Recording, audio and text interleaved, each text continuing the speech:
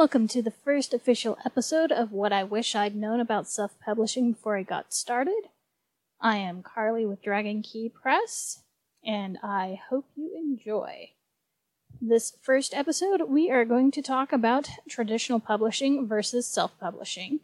In case any of you kind of didn't have an idea, I wanted to point out one thing before we get too far. I am recording this with the understanding you are listening to this in the hopes of deciding which course is the best option for you.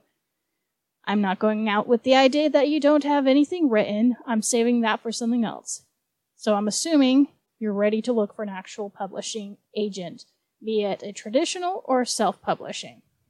So just know that everything I say from here out in this particular series will be under the assumption that you are ready to publish or close to it with your manuscript written and, for all intents and purposes, ready to go. I am also not going to sugarcoat this. There are pros and cons to either path you take in the publishing world. In this episode, I am simply going to outline in some detail the differences between the various options open to you, paying the most attention to self-publishing because obviously that's what this is about, and we'll just go from there. But I want you to be at least aware of the different options and be somewhat fair to them. As I do want to spend the majority of my time on self-publishing, I'm going to go into the barest amount of detail now in regards to the traditional route. And not because I don't have as much experience, but because this is about self-publishing. If any of you listen to my Why I'm Doing This or Why I'm Qualified preface, you will know I tried to go traditional and it just didn't work for me. But that doesn't mean it won't work for you. There are hundreds of thousands of success stories in the traditional published world. These are the books you are most likely to see in bookstores, prominently displayed on shelves and tables. Even the majority of books in any library, public or private, will be from a traditional publisher. Because, let's face it, they have a lot more backing and a lot more pull than just some little small publisher or self-published author. Okay. There are a few types of traditional publishers you should be aware of. There's the large, the mid-size, and the small. The large presses or publishers are also sometimes called the Big Five, though this kind of changes as the publishing world changes, which was mentioned in my preface. The industry is constantly changing. So, at least at the time I recorded this podcast, there were the Big Five, which may or may not change depending on how things go. They are currently the Penguin Random House, HarperCollins, Hachette, Simon & Schuster, and Macmillan. You might recognize those names from some of the books you've read, both fiction and nonfiction. They also have a plethora of imprints or smaller publishing house names used by the parent companies. And there are a ton that kind of parade around as their own separate thing, but they're actually under the larger umbrella of these Big Five. Usually they'll kind of tell you, but sometimes they don't. They'll be like, an imprint of da-da-da-da-da-da-da. These publishers pretty much never accept unsolicited manuscripts. That means you have to go through an agent to even hold a candle of a chance of being published by them. They go for books with mainstream appeal, often work with big names, celebrities, established writers, bestseller authors, etc. They like big names, big appeal, and sellability. If they don't think it will make them a lot of money, they won't touch you. The pros of going this route are that they assume all financial responsibility. They cover all the expenses, even some of the marketing, though they assume the author will do at least some of the marketing, even with the big ones, because they only give you so much support on that end. After a certain point, they figure it's up to you. Books published by the Big Five are the most likely to get mainstream coverage, get big reviews, and see the big placement in bookstores, online, and in stores. Mostly because they have the big clout, and everybody's like, ooh, yay, wonderful, look at this, it's the new best thing. And, they have the money to make the big hype. As I previously said, though, you're pretty much going to need an agent to act as your intermediary to have a prayer of a chance of getting their attention. Getting an agent is all just part of the process of getting traditionally published, so it's something you should look into if going the traditional route.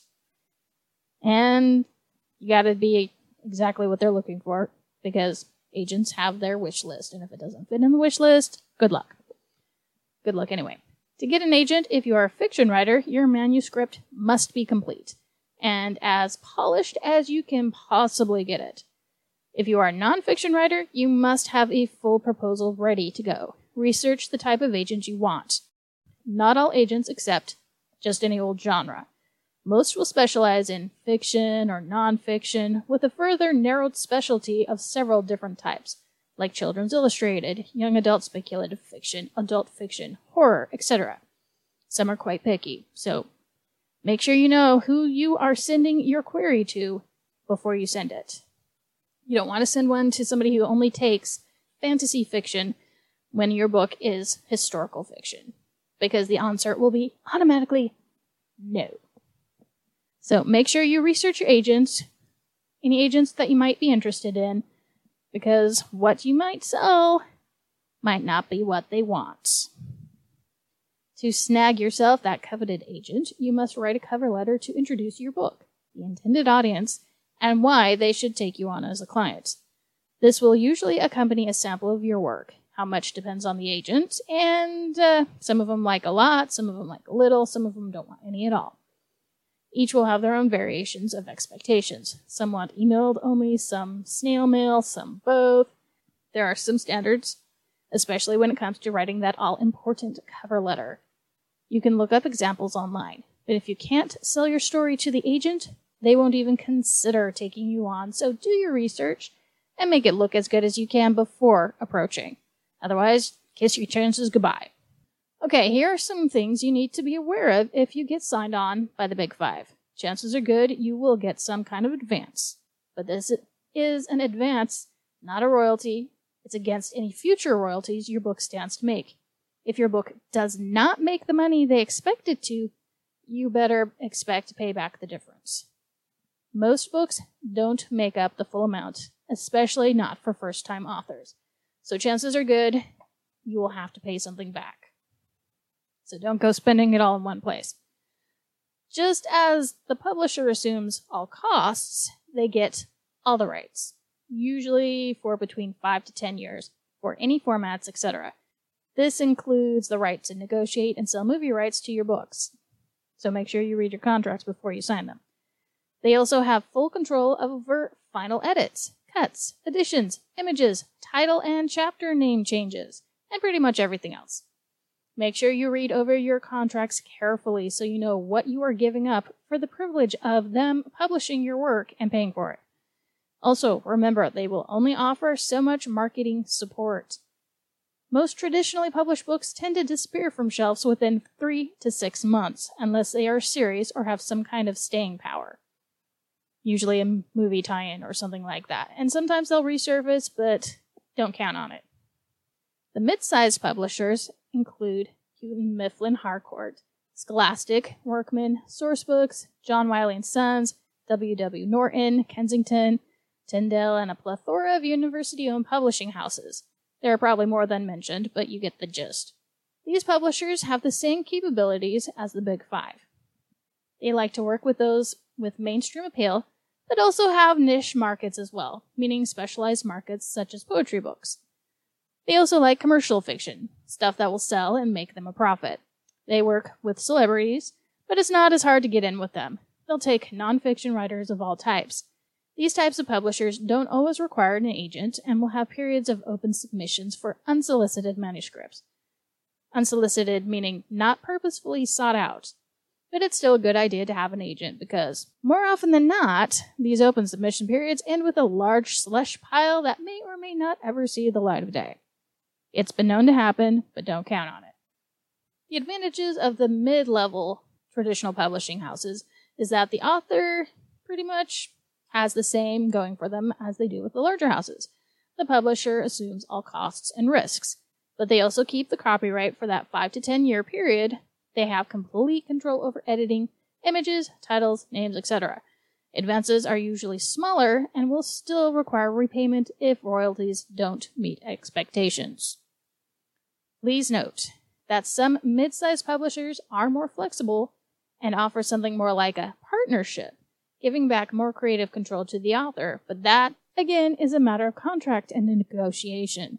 University presses also tend to have a smaller print run, so keep that in mind. The smaller publishing houses are a kind of catch-all area. Pretty much anything that isn't large or mid-size falls into this area, including mom and pop, up-and-coming, and anything else that doesn't fit the large criteria. These publishers tend to have less capabilities, less reach, and there are some scammy houses that pose as official legit ones, so be careful. A real traditional publisher will never ask for you to pay them to publish your work. If they do, they are not traditional. These types of publishing houses are probably the most open to emerging authors, though they'll publish any they approve of, be they celebrity or unknown talent. But like the larger houses, they will have a weeding out process to see what fits their image, though they are more open to different types than what the mainstream ones might be. Most of these smaller houses, legit ones at least, have the ability to offer the same services, if not all of the same formats as the larger publishers. They also tend to be more collaborative. But again, look at the fine print of any contract before you sign. These ones are less likely to offer an advance on any royalties, but if they don't offer an advance, your royalty percentage may be higher to make up the difference. You only make money if your books sell. Agents aren't necessarily needed for these types of publishing houses, which is a nice bonus, but keep in mind that your books are also less likely to get into physical bookstores, get media attention, or big name reviewers giving them a look over. Be careful, as there are some hybrid or scammy houses masquerading as the legit traditional publishers that they are not. If you are shouldering the majority of the risk, as some will require, be very protective of your rights. Not all of these so-called small publishers are out to help you get into print. They're just out there to make a quick buck.